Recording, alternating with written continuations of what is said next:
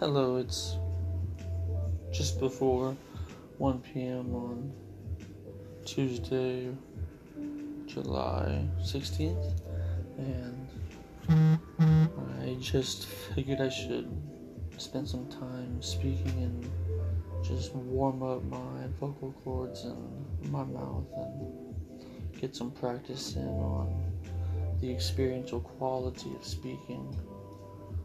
Because thoughts are one thing, but actually speaking for me is something completely different. So if I can merge the two through speaking and through the practice, I can only improve, and I have seen improvements through the practice and also through the understanding of the necessity of the clarity of my speech, and I'm finding it rewarding, but it's also for sure a slow process, and I'm getting to the point of I just have to continue to practice and continue to do it, because also in my profession, which is architecture, communication is key. It's that way in a ton of professions, obviously, but through architecture, if I can properly articulate my idea through my words and my drawings, I can actually convey it to someone else accurately.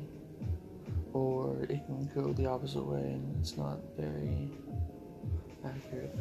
But I just felt the need to just speak openly and freely, and I'm actually planning on moving to my dad's as a temporary location in California, and there I can continue to look for a job and subsequent housing.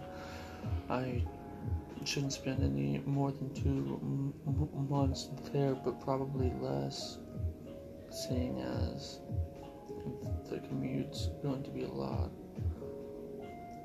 I'm still trying to figure out the proper moves in life, but I just feel that if I stay here I can't, or I won't end up leaving, or it'll be harder, or it'll have to be in minimum 6 months or a year, depending on what kind of lease I can get.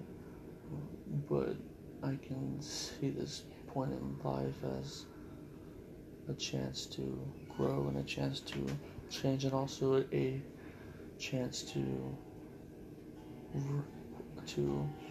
extract the positive qualities of my father and trying to incorporate those also in myself, because I am generally lacking as a person in some of the more professional, disciplined adult type of habits, and I just know that staying here is a continuation of the past instead of really trying to find something new.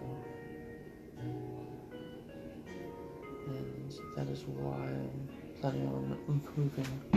I have most of my stuff packed. I like to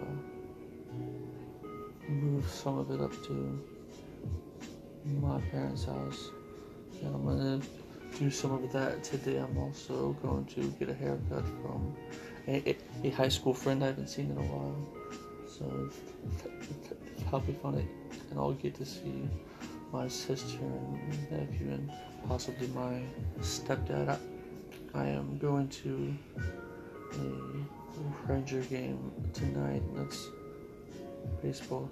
I have a friend there who is actually working in the stadium in one of the interval office suites there, and he copped some tickets and invited me to go, and I am pumped. I can't wait to go. It'll be a blast.